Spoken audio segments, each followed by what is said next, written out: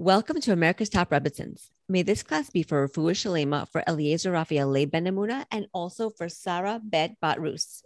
Please click on the subscribe button to subscribe to us on the America's Top Rebbitzins YouTube page, or click follow to follow us on your podcasting app so that you are the first to know when an inspiring new episode is posted.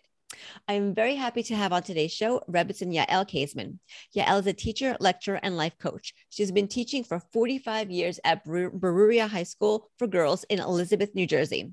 She's also a senior lecturer at Sinai Retreats and also at Heritage Retreats. Yael is known for her ability to explain complex Jewish philosophical ideas. She combines humor with warmth and wit to captivate audiences of all backgrounds and levels of Jewish knowledge. Thank you so much for being here. Please tell us more about yourself and what you do. Thank you, Vera. First of all, I'm awed by what you do, and just finding a way to just contribute to other people's lives is something that's so what we all want to be able to do. Thank you. So I feel blessed that the opportunities I've had to contribute, that's really what it is. And it's opportunities, right? Sometimes they come our way, sometimes we create them.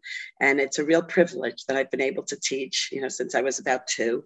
No, I'm only kidding. Okay, but I come from a family of educators where teaching was wow, the luckiest thing you could do was to teach and to impact other people's lives. So my parents are really my inspiration. My father was a Rebbe in Yeshiva University for many, many years, and then Landor College, until 85. And he's, thank God, living and struggling, but very much has been my inspiration for the joys of teaching Torah, as has been my mother. And I'm blessed with being a mother of 8 children, many grandchildren at this point.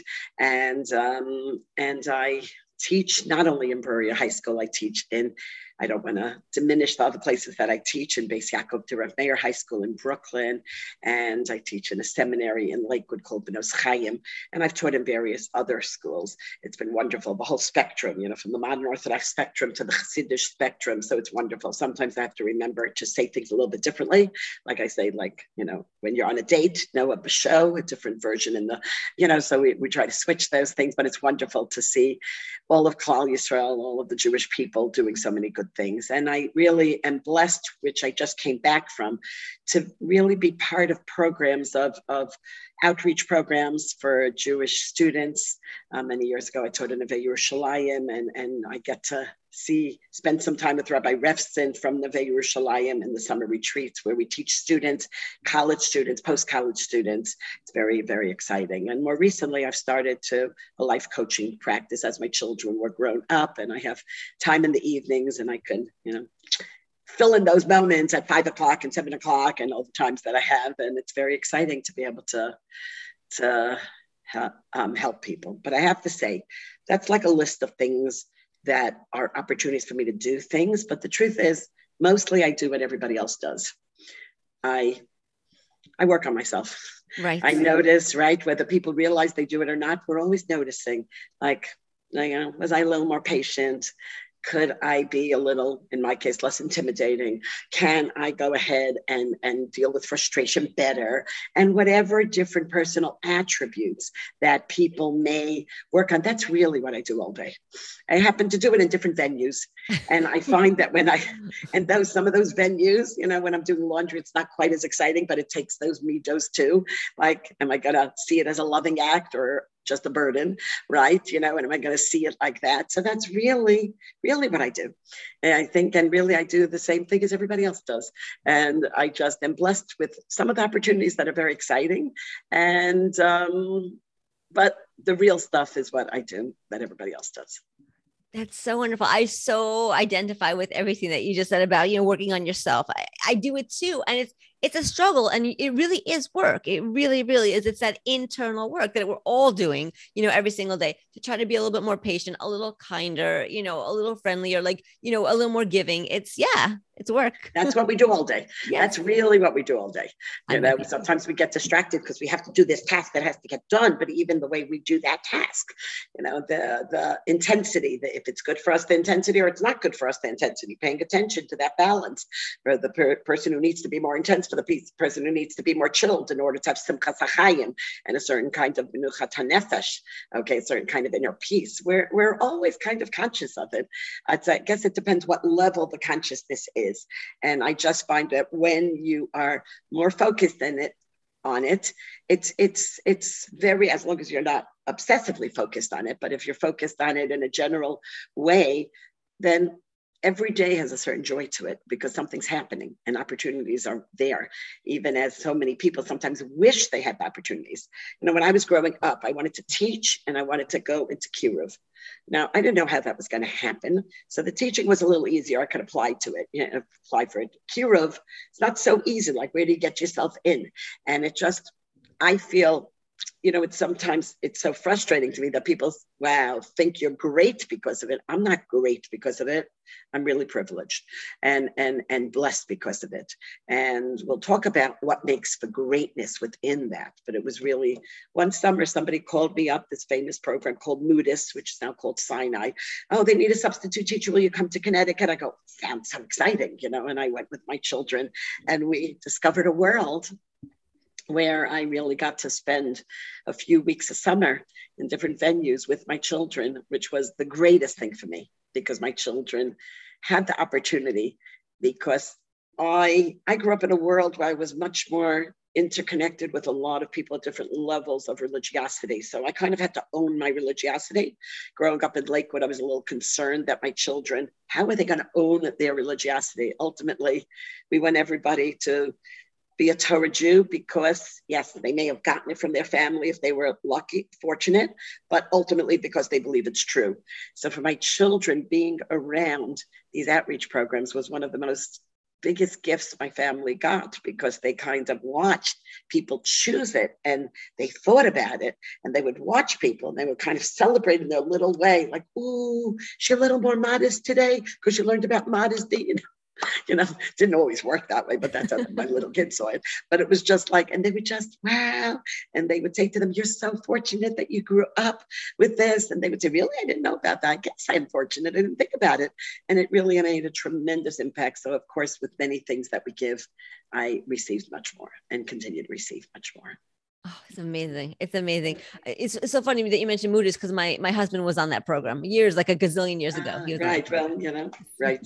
It was an amazing program, and it continues to be at Sinai, and a kind of child of it at Heritage, because the person who runs Heritage was a Talmud, a student of Rabbi Rosenberg, who ran Moodis, and he started about the program. So they're all connected to the desires of Rabbi Rosenberg, Alav Shalom, and his wonderful wife, who really created this incredible program.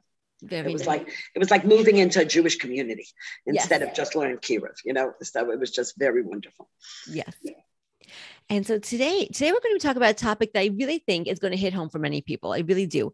We're going to discuss internal success versus external success. So in this age of social media, many of us associate success with positive outcomes and praise.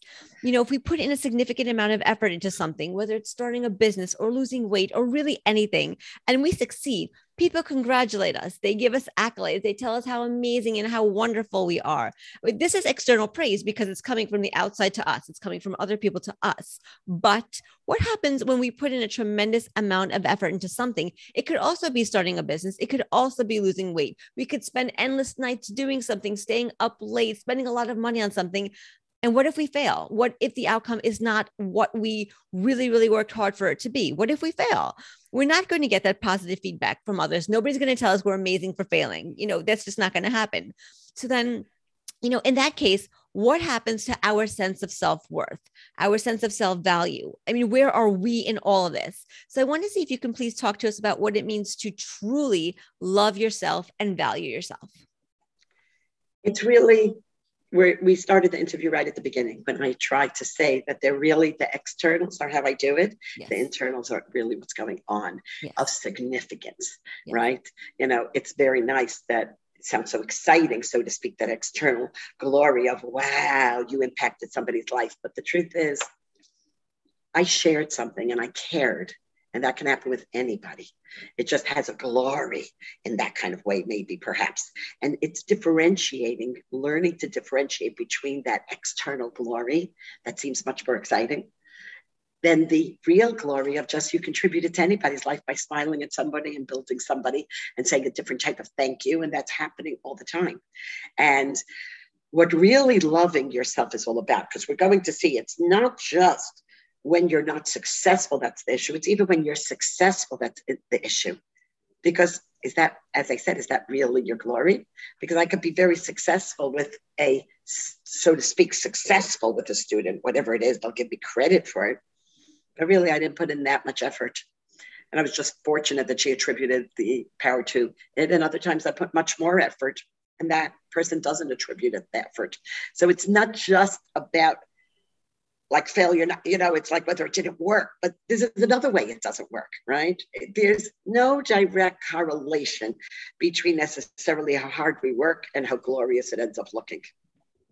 It's sure fascinating. That's fascinating because, I mean, like to our human eyes, we see somebody spent several hours studying for a test and they got 100. Well, of course, like it seems obvious. And another person could also have spent that amount of time, maybe even more, even with a tutor, and just gotten a 60, And it's, and sometimes I laugh. I'm about to speak, let's say, give a class, a Shabbos shiur, that they said, oh, you'll do great. What are you worried about? I'm thinking, I'll do great. What does that mean? You're predicting it? I don't know what you're talking about.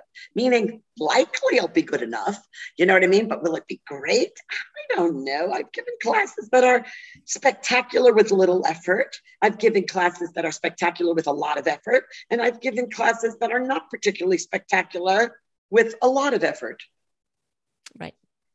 It's almost like it just doesn't work that way. And it shouldn't, and sometimes people expect it to work that way. I don't know why. I guess, practice makes perfect is what people are told. No, absolutely false.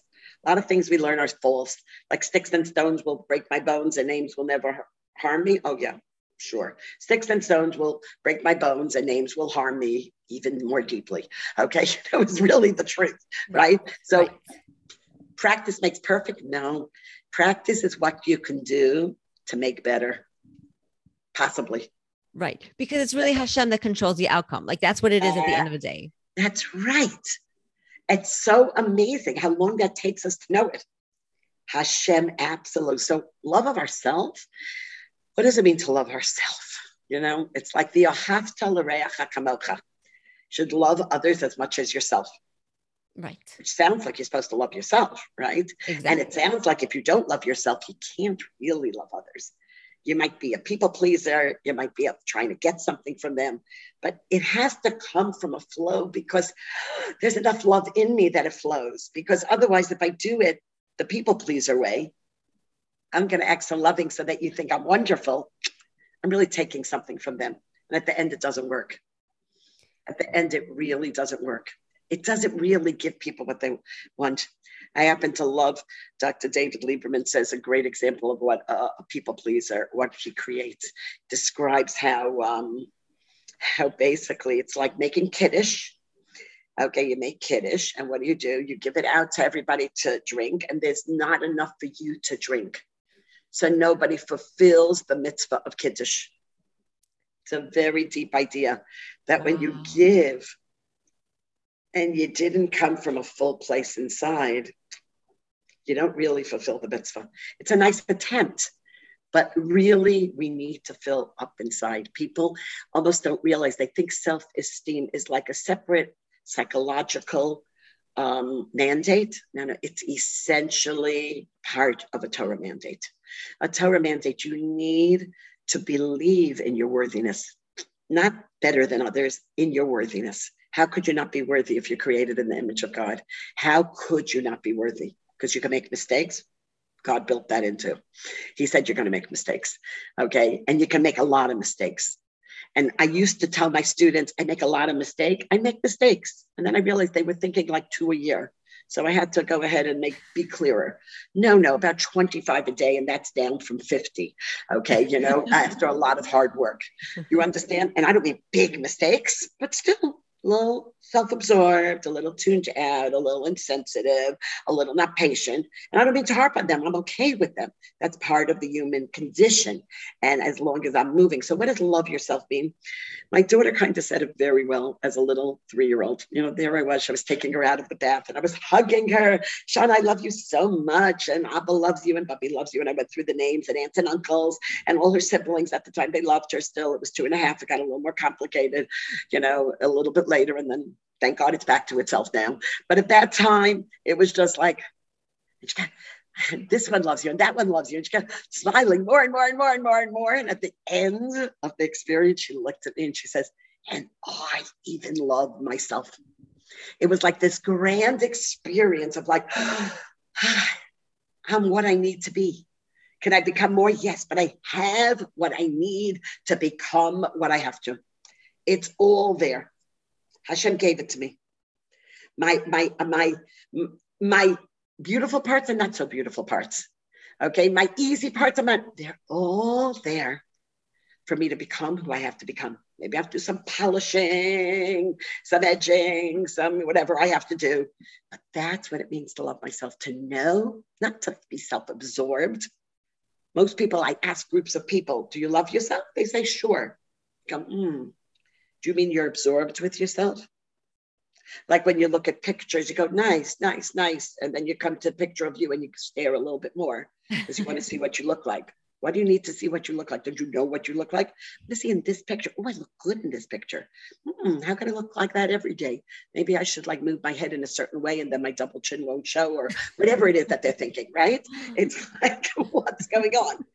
That's not love. If you're okay, you're okay. I come along with this part of me. And maybe I can decide if I really care about that. Maybe I'll put a lot of work into it. Maybe I won't. But, just because I like it, not because I'm not lovable, I'll feel more comfortable. Not because I'm essentially, maybe I'll feel more comfortable if I lose that weight. Not because I'm not worthy if I don't lose that weight. Right. It's like if I'll be more comfortable and I'll be like, I don't like the addiction to food. Well, that's good reason to do it. Right. But just because I don't really like my body unless it's sculpted the way our particular society right now says. And what if you live 20 years, 30 years ago, you could have been 15 pounds more and you would have been okay. Or maybe 25 pounds more. It depends on whatever. You know what I'm saying? It's like different versions of it. So wait, what's this all about? So loving yourself is really the test to see if you love yourself is how many times you think, I wish that I didn't have this. I wish that I had more of this. I feel so inadequate because somebody else is more successful. If you're doing that, you don't love yourself. If you look at somebody and say, wow, I love that characteristic. I wonder what about it I can learn given who I am. That's okay. That's okay. If I sometimes say, my lovability is not actually being expressed so much because of this quality, I want to work on it. That's okay. Only if I don't come from a place of shame and denigration. I come from a place of I am lovable and I know I can express it even better. And I want to be able to express the value that I have internally. And when I make a mistake, I don't lose my value. It's like the crumpled up $1,000 bill. I don't lose my value, one drop, just like the silver that gets dirty. It doesn't lose one drop of its value, just the light doesn't shine. So I don't feel like I lost my value. I just said, the light is not shining. And what a pity, because I could have the light shine. That would mean loving yourself. I really, really, really love that metaphor about the silver. Sometimes I say to people about diamonds, using a very similar metaphor about diamonds. Like in South Africa, they have these big, beautiful diamond mines, and those miners, they go in and they come up with this rock. This rock, it's schmutzy, it's dirty. I mean, it's a diamond, but it's nothing that you would put on yourself at all. You never take this clump and put it on your hand. It's gross, So I always say that we are like diamonds. Like our neshama is a diamond because we are part of Hashem. So we are holy and we are worthy just because we're sparks of Hashem, exactly like you were saying before. And, it's schmutzy because life gets schmutzy. We live, it's the dirt of life, but every time you do a mitzvah, every time you're kind, even when you're kind to yourself, and maybe even especially when you're kind to yourself, some of the schmutz comes off, the diamond gets buffed a little bit. And the more you do it, the shinier the diamond gets. And, you can cut it and then you'll be proud to wear it. Earrings, a necklace, a ring, and that's kind of how it works. Right. The value gets expressed externally, yes. as opposed to just in theory being there.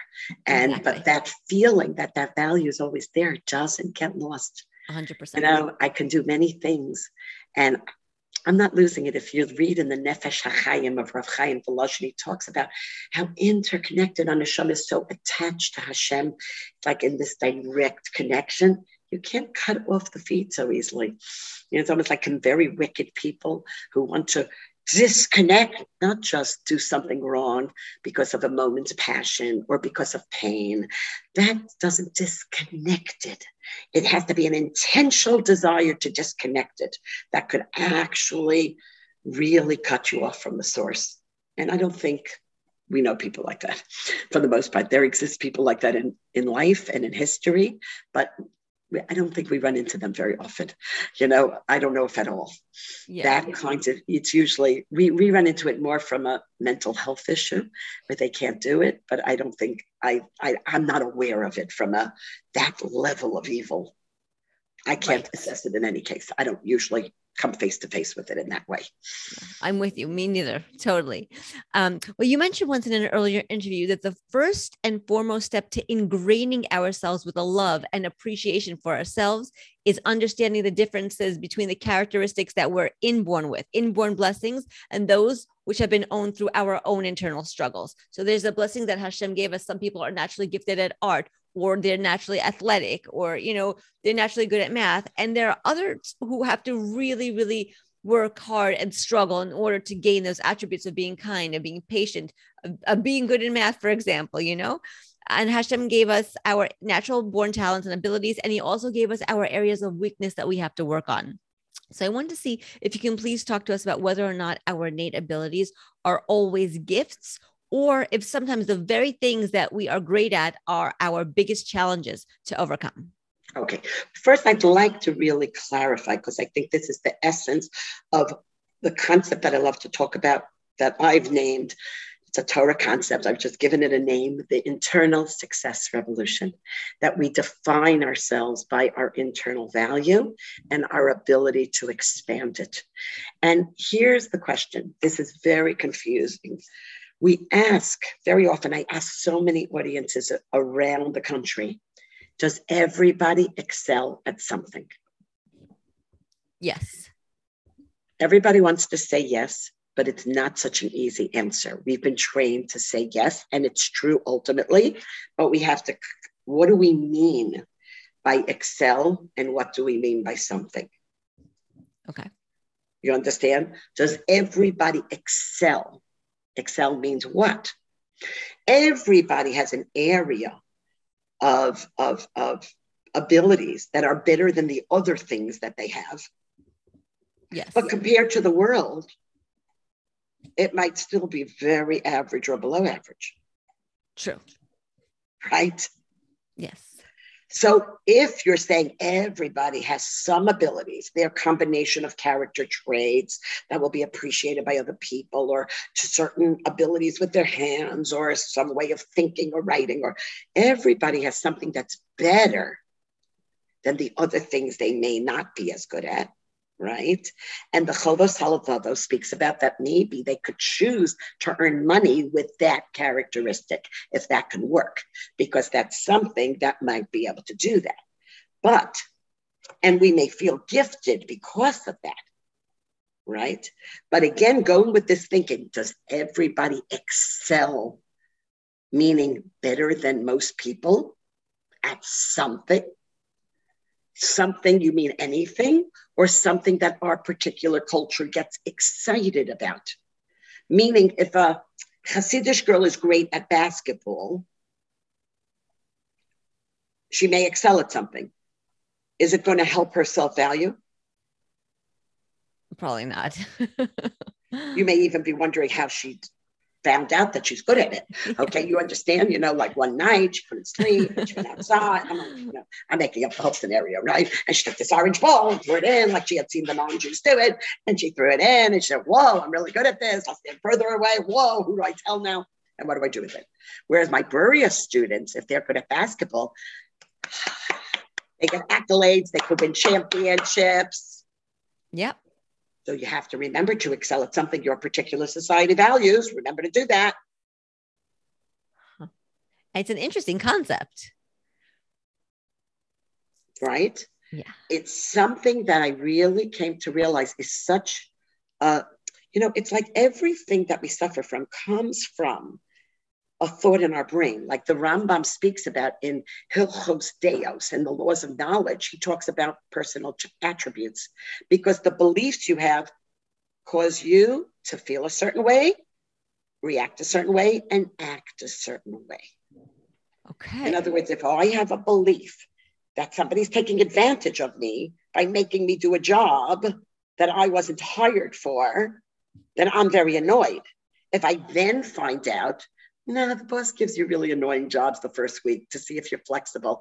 And if you're flexible, then he raises your salary and doubles it. Oh, thought, this is just a test. Oh, great, I'll do that. Our whole feelings, everything we think creates an emotion that creates an action, a reaction, right? Right. So here's the story. If everyone's walking around thinking, everybody excels at something. What do I excel at? They didn't choose me for this and they didn't choose me for that and they didn't choose me for that and nobody included me in that. So I don't have the charisma. I don't have the personality. People are nice to me, but they never actually want to be my best friend. So I'm a loser, but I can do this and I can't do that. And I try to self-promote. That's really burdensome. So exhausting. Mm-hmm. Most of us really excel at nothing other than being our best selves. There's a really big secret that has been kept for too long. I want to scream it from the rooftops. None of us, for the most part, excel at anything other than being our best selves. That's so powerful, though. It's amazing. That's powerful because we were all created to be our best selves. Right. But the problem is we then spend all this time in this work figuring out how we excel in some other area. Wow. If I excelling as a teacher, I'm doing an okay job. So I have some schools that think I'm amazing and some schools, oh, she's another nice teacher. Now, if I feel another nice teacher, I was supposed to be excellent. You don't know that I'm wonderful? Hello. I'm one of the top Rebbitzins in America. I am. What a joke. If Fury didn't start the show, then I wouldn't be the top Rebbitzin. You know what I mean? And if she didn't know my name through someone, I never would have been included. Did that mean I was less? How come I wasn't included? Hashem decided. And it didn't make you top by being chosen. She just came across you and Hashem decided. Do you hear what I'm saying? Yes, I do. And that's what starts happening. And we get into this bad feelings. Bad feelings. We just get into, does everybody excel at something? And then, let's say I did have in my relative small circles above average academic abilities. So what? If I had a bigger, more intense, if all the top academic abilities were all together, I might not excel. Right. You could keep losing your area of excellence, which is why a lot of times people don't want to take on more challenges because that's very scary. Right, because they may not be able to excel at those challenges. They may fail. And if that wasn't the purpose of life, take on the challenge to stretch yourself and discover new things. But it's so scary. Yeah. I did good enough here. Why should I go there? And so people think this internal success is for the losers. It's much more for the winners. I'll tell you why. I shouldn't say it's for both. When I say losers and winners, obviously I'm using a ridiculous cultural expression, but that's how we sometimes look at ourselves and others, yes. Right? Which is really horrific. But that's how we start determining it. Because, so what are your accolades? What are you known for? What are you excelling? That type of thing. I have so many students who I've been trying to figure out what I excel in for 18 years. I don't think I excel. So the people who are average at it Say, okay, I'll live with it. Sometimes I win, sometimes I lose. The people who don't feel good about anything, sometimes they are tortured souls unless they change their perspective. And the winners suffer forever. Isn't that the irony of the situation? Do you see what I mean? Why the winners suffer a lot? Because Yes. then every time they win, they have to worry about the next win. They get a lot of anxiety. Yes. I have students, or so they have a student in Berea High School. They're divided academically in class. You can move to another class if you want, but they feel like then it just is easier to teach and the girls get more. Whatever, we can argue positive, negative about that. But the point is that, so I had a student who didn't really do school, whatever reason, she didn't really do school. She was coasting along, bright enough student, like most people, pretty average, like fine enough. But she didn't really do work. And then after school, but she passed. And then after school, she got into a program. What was it? It was a legal stenography program, court stenographer program. Yes. She was so good at it. She called me up and she said, Mrs. Caseman, I never felt so much pressure in my entire life as this is what honor student felt all of high school. I am so glad I wasn't an honor student. This is torture. Because suddenly what happened, suddenly, I know I'm being so, so contradictory. Okay. But it was like suddenly what happened, it was like, I can't believe this. I'm really good. So I have to be better, but there'll always be better people. Yes. Always. Always. Always. I was working with my friend on not being competitive. Okay, she had, she was earning a lot more money than me, but we weren't competitive about the money. I was a teacher. She's, was an executive vice president at, Bankers Trust. So it was a little bit different. Our salaries. But we were both working on competition. And one day she calls me up. She says, Yael, I'm not competitive. I said, wow, you got rid of it? She's not paying attention to what anybody else is being given. 6 months later, she calls me up. She says, I'm competitive again. I said, what happened? She said, I was the best person in the office. They just hired someone new. I'm feeling it again. Right? Because there's always going to be somebody else who can do it better, who's smarter, who's prettier, who's richer, who's thinner, who can bake better, like everything. Who gets more. Yes. Applause. Yes. Yes. That's right. So therefore, right, I used to think I was the person they should have chosen to do this. Oh, they didn't choose me. So up and down, up and down, up and down, up and down. Yes. So you understand what's going on. I sometimes, think we, on some level, are like, the dolphins in the dolphin show. Like you did a good thing. Did somebody send you a new fish, an accolade? We're waiting for our fish. Today, Mike told me I was wonderful today. Wait, but how can we get off this roller coaster? How can we get up the up and the down and the up and how can we get off this roller coaster?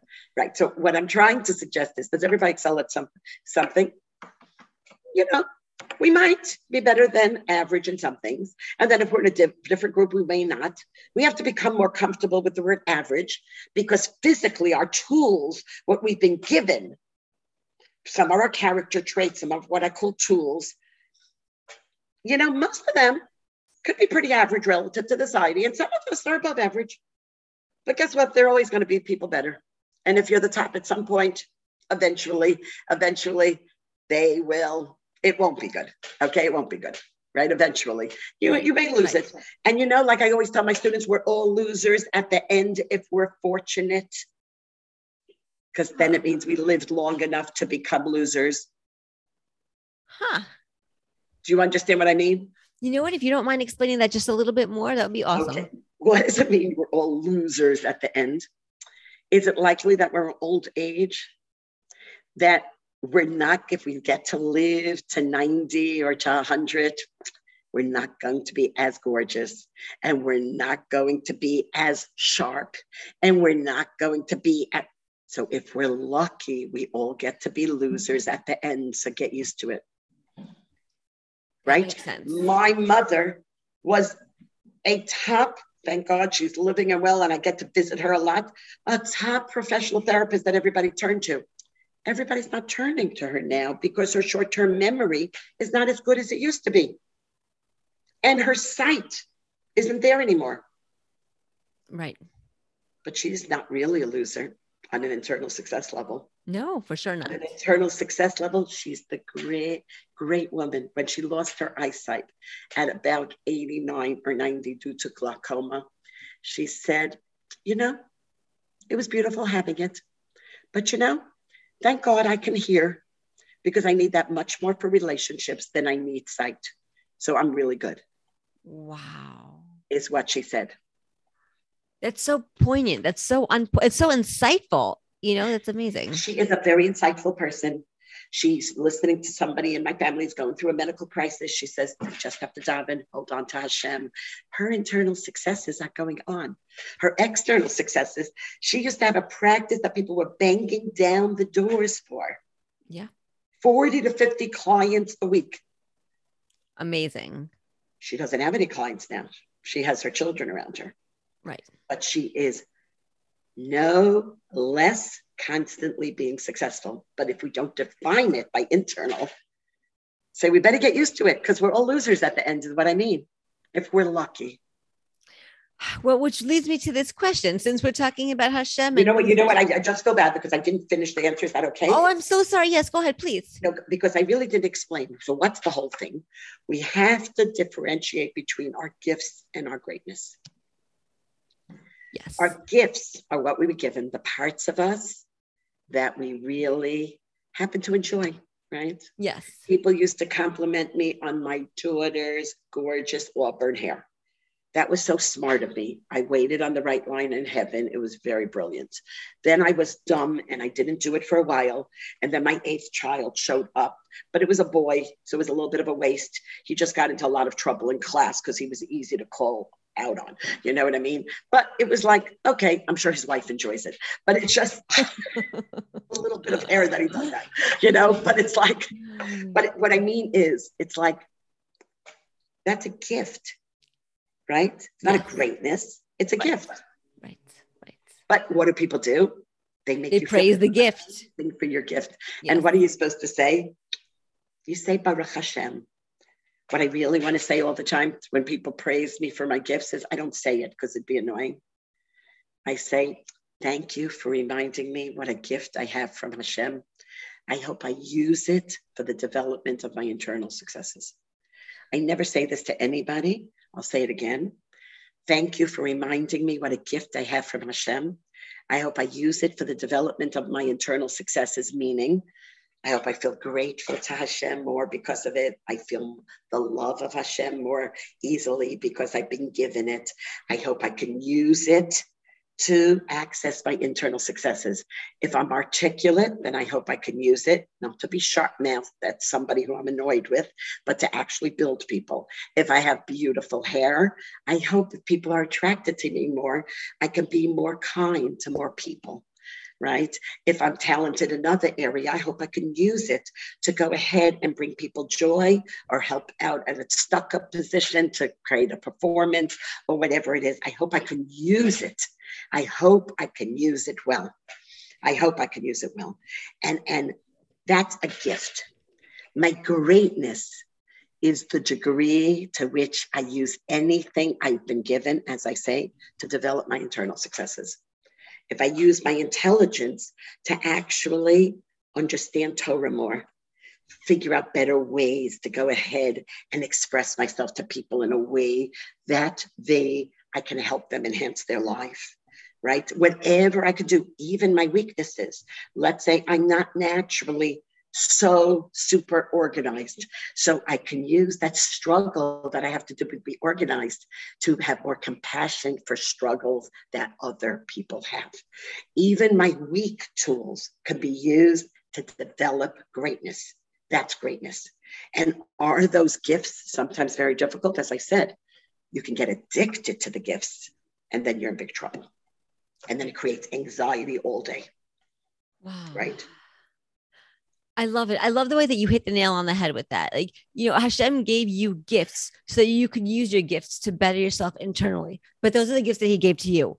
Your greatness is the way that you use those gifts in order to better improve your internal success. Exactly.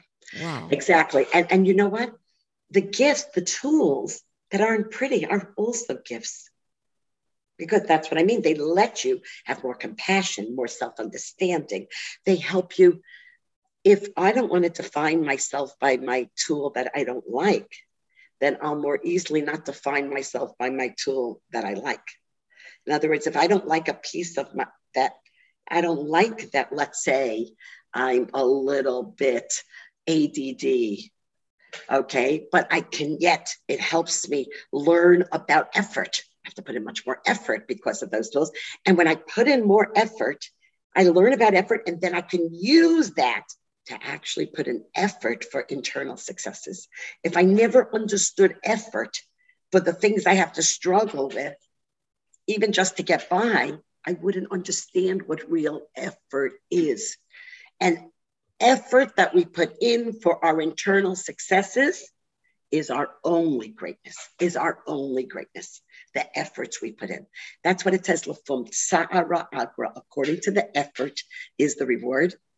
Another thing that most of us, right, talking about all the things we don't believe, we think everybody excels at something. We think if you try hard, you succeed. We think, right? And we think that nobody has average abilities. There's something special you have. Yes, it's the unique combination of who you are, your tools and your essence, that you're the only one who's been created from the beginning of time to the end of time. And that's your uniqueness in your Avodas Hashem. But it's not the way people think it. That I'm going to find there's something that stands out in a studded way, in a stardom way. So that's the only thing that makes us great. And I always laugh because most of us don't value effort that much. We don't. So interesting, but you're right. It's true. You're right. And you know what my real proof is? What? We only talk about effort usually to the loser. Right.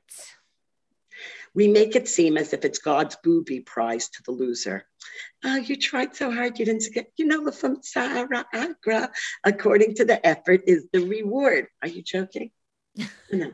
For the winner, their only greatness is their effort. The other part is their gift. Right. Or their challenge not to get addicted to. Right. So I've said a lot. I hope I, didn't overstate so much because there's a lot here. No, there's so much here. There's so much here, but just put simply, just so that I can reiterate for myself and for everybody listening, and just because it's such a powerful point, and it's a point that we don't think about, and it's a point that is so important. It's like the essence of our life, of our daily living. So I really feel like it's important to be said. So I just want to reiterate. So Hashem gave us our gifts to use them to better ourselves.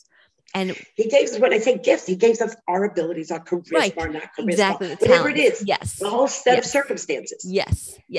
Our life circumstances, our financial circumstances, so many things, right? All of it. Oh, yes, exactly. But that's not our greatness. Our gifts are not our greatness. What we're given, anything that we're given, if we're given anything, it's not our greatness, it's our gift. But what we do with the gift, that's our greatness. Right. Yes. And also, I just really also want to reiterate that we're not in charge of the outcome, because you were talking about the winners, the championship, the basketball tournament winner, they won. Okay. Yes, they won. Who allowed them to win? Who arranged for them to win? Who made them win? Not them. It was Hashem. Yes, they put in their effort for sure. I'm not taking that away from them. And the effort, yes, the effort for physical things is not their greatness. It's right. Their stepping stones to greatness. Yes. Because it then lets them then transfer it. Right. Because it takes mental and emotional skill that sometimes with athletes in particular translate into like a physical prowess, a physical energy. I'm so great at basketball or hockey or gymnastics, and it comes out physically, but it's not. It's the mental stamina. It's the emotional stamina. It's everything that went into it on an internal basis that we can see externally. Yes, but it's important that that's the effort you put in for external successes that are not actually your essential greatness. Let's say you are not your greatness, they're your stepping stones to greatness, because now you know about effort, now transfer it for your to another area of life. Yes. Right. Yes, exactly. So we have spoken about external successes and how people praise us for our accomplishments, but I want to ask you about what is real success in the eyes of Hashem, like particularly in the eyes of Hashem. Can you please share with us what Hashem really wants from us in terms of our effort, and what does he want us to focus on? Okay, so I think we've kind of answered that. And, it's almost like Hashem, the Gemara tells us, it's an olam hafach, it's a backwards world. It's an upside down world. Because it almost has to be that way. Because internal successes are just that. Right. Who knows them? Us. That's it. We know And them. Hashem. And Hashem. Hashem. Yes. And if somebody's very close to us, we could do it for our children. We can highlight it if we know them well enough. And we can check in with them. Was that hard for you? Right. Was that hard for you? Not like, great job. Was that hard for you? I love that. I love Was that hard for you? Oh, it wasn't? Well, what a gift you got from Hashem. It was hard for you. You should be so proud of your effort. And thank God that God allowed that to turn into this kind of result. It's a whole different language in order to be able to focus the way Hashem wants. He created an external world. Adam yireh le'einayim. Man sees externally. And Elokim yireh le'levav. And God sees internally. But we're capable of doing this. It describes that one of the Tanan, when he was given, the Talmudic scholars, was given a vision of the future world. And what was going on? He said, oh my, what a backwards world. There are people down here who are getting no credit, who are getting so much credit up there because they may not have had external successes, but they had so many internal successes. And there are people down here who are getting so much credit and not getting so much credit up there. And I always think that there's an implication that, of course, there's another category of people who are getting so much praise down here for their external successes. And they also are getting praise up there for their internal successes, but totally different abilities. Like people praise me. Like, for example, if I give a great class, you're such an amazing speaker. Obviously, I put an effort to both preparation and doing it. But I will tell you that for me, being patient is much harder. I get that. Much, much harder. Yes. That is relatively easy. And it's a natural flow. The other is like, I work so much harder. I have students that it's so easy for me to teach. I'll get some reward. And then there are students that I had to work through. My love of human beings is I wasn't drawn to them. And I had to work through to really feel drawn to them, not just peripherally and politely be drawn to them, act polite, to really deeply care about them. I am not an easy, you read about Rabbi Trenk, an incredible Ohev Yisrael. Yes. I don't have that natural characteristic. I had to work hard every step of it. I like people, but I like the people I was drawn to. Right. I didn't like everybody. Slowly. My first student who I felt not drawn to, I said, I'm not a good teacher to this girl. I don't love her. I'm thinking, like, wouldn't it be nice if she had a brother's wedding in England and left for 6 weeks? I don't want to be thinking that. Okay. I want to be enjoying her, see and loving her. And I had to work that through very hard. That is so hard because I completely identify that. I could read, and I think other people do too. You have people in your life and you go to them, but sometimes you're in a situation, it could be a family member even. And you can't just walk away from a family member that you don't like. Maybe you're even living in the same house with them. You know what I mean? Like, I always tell my students, you want to learn to see the value in everybody, because otherwise the people you don't like will show up as a child. Yes. You'll love them, but you won't like them unless you really work on it. Yes. Or your mother-in-law. So be careful. You might as well go ahead and work on it. Yes. And this happens all the time. So this upside down world, I'll give you an example. I always tell my students this. It's like I gave a class to a group of girls. They were ecstatic about it. Praise galore. It was a great external success. Oh, that was the best class of high school, Mrs. Caseman. I'm thinking, probably not, but okay. You know what I mean? Like, I'm not down on myself, but I just think it's funny. You don't even remember much of what you learned right now. But I'm glad you liked it. It's thrilling. Thank you, Hashem. I love the feeling. I walk into the next class. I said, we're a parallel class, Mrs. Caseman. We are so excited. We heard we're going to have the best class of high school. I looked at them and I said, girls, I don't know how to break this to you. I gave the class last week. Oh my God. I said, what did you say? I said a lot of things that I thought were fascinating, exciting pieces of Torah. You weren't present. And I watched it fall to the floor. Like it went from I tried to do a dance. I tried to create some excitement, tell a story, call out a gal, I couldn't wake you up. They said, give it again. Could you give the class again? I said, and before that, I told the class, you know what? But it's okay. This happens to me a lot. Yael, you just had an external failure, but you could turn it into a major internal success. You could continue to be proud of yourself for trying really hard, because that's all you could do. You didn't control the results. And you can go ahead and continue to love your students and not judge them or blame them because weren't able to get the results you wanted. So that's okay. I had an external failure, but I had a beautiful internal success. I say this to my students often so they get used to the language. Oh, girls, today I had an external success and an internal success. I hope I'm not becoming arrogant from it. I hope I'm not defining myself by it. But I'll often say, I had an external failure because you were all studying for the test that you were going to take next period while you were pretending to listen to me. Okay. But I had a major internal success because I understand you and I love you and I have compassion for you, for the schedule you have. So when you keep that's what Hashem wants from us. What happened today? You burnt the soup. My bad. Okay. Learn from it. Is there something you could learn? But can you be proud of yourself that you tried? And maybe there wasn't anything you could learn. You got a call to an important phone call and you walked out of the room for 3 minutes and the split pea at the bottom got burned and it smelled up the whole thing. You're not bad. Oh, well, another example of not in control. And then you have an internal success because you remember that. So your external your external failure turns into an internal success. That's what Hashem wants from us. Look at it the way he's going to look at it. After 120 years, you're not going with any of your charisma or lack of charisma. You're not going with your math skills or your gymnast skills or your incredible, gracious way you set a table. You're going with one thing: the development you have had in terms of polishing and owning the beauty of the neshama and shining up. That's all you're going with. That's all you're going with. Wow. And that's what Hashem wants us to keep remembering every day. Enjoy the gifts he gives us. And then you may even pursue gifts because you like them. That's okay. Hashem doesn't mind if you pursue having the gifts that you like.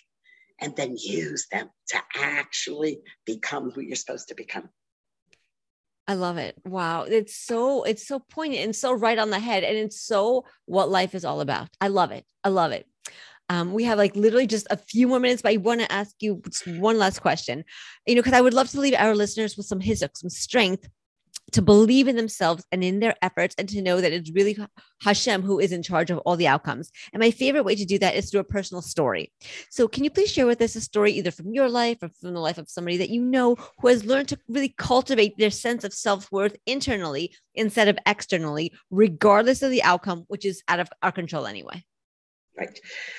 So I have shared quite a few personal stories of what I do. Yes. I will tell you what I really ask people to do. And that's what I did. I decided that external successes make so much noise. They're so much more exciting. Yes. That I decided I have to make more noise for internal successes. So I actually decided that I have to have a chavrusa for internal success. And even though it's internal, I'm going to share it with them, like I was doing with my friend about jealousy. Yes. And I said, I want to celebrate today. That today, I stopped myself from continuing with Lashon Hara. I spoke a little bit, but much less than usual. So she celebrates with me. I find that sharing my internal successes for a few years let me become so thinking that way. I had to rewire my brain.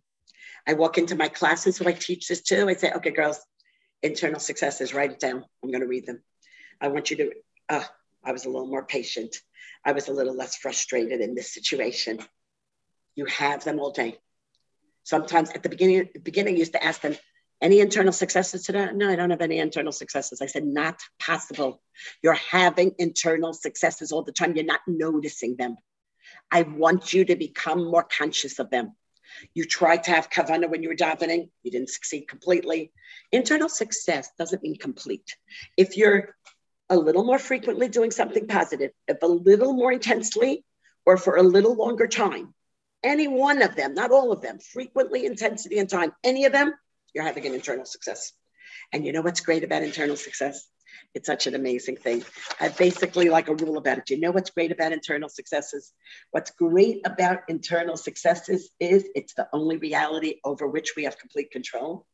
And external successes can be overturned at any time. Internal successes are yours forever. If you were patient one moment, you've created glory for yourself. You're impatient, you're going to have to clean it up, but it never wipes it out. External failure can wipe out years of external success, like the stock market or the real estate market, in a moment and everywhere else, or old age, right? It could just wipe it out. Internal successes never go away. And when you go ahead and you just keep noticing it, you're going to notice. And this is my very important point, that if you learn to laugh about external successes, you love it and laugh it. I love external successes. They're enjoyable. Yes. They're even better than ice cream. They're great. Okay. I love them, but I laugh at them, that they're not my self-definition. When you can do that, then eventually you can laugh about your external failures, that they're also not your self-definition. Right. The external successes are not your self-definition, and also the external failures are not your self-definition. That's right. And the internal failures you can overcome, because you can always do tshuva. So you're in great shape. And when you measure by this, you say, not only are you living a life of truth, you're going to be much happier. Hit the nail right on the head. I love it. Thank you. Thank you so much. One thing I just want to say. Please. My daughter wrote up this idea in a more sophisticated way. You know, she wrote this whole idea up with a lot of other parts, compliments, criticisms, how we deal, lots of other pieces to it, in a book that she hasn't decided on the name, but it will come out on Amazon in September. Her name is Shona Schwartz, Shona Schwartz. If anybody wants to look it up on Amazon, it should be coming out in September. She has an earlier version of it called The Internal Success Revolution, but she is updating it. So just something that people feel like they want to take this idea further, and it shows lots of ways of integration and their journals in it to work through the process. If that's helpful, we all live by it in our family. So she's taken this and decided to write it because she knew her mother would never do that, because it wasn't something that her mother was so she found so easy to do. And so it was her external success taking and hopefully internal success and integrating it. That's beautiful. I'm so glad that she did that. Thank you for sharing that with us. Thank you. And thank you also for joining us on America's Top Rabbits. And we loved having you here, and we learned so much. May all the learning that we did today be for Refuah Shalema, for Eliezer Raphael Leib Ben Amuna, and also for Sarah Bet Bat Rus. Thank you. Thank you so much. Thank you, Vera. Pleasure to meet you. Thank you.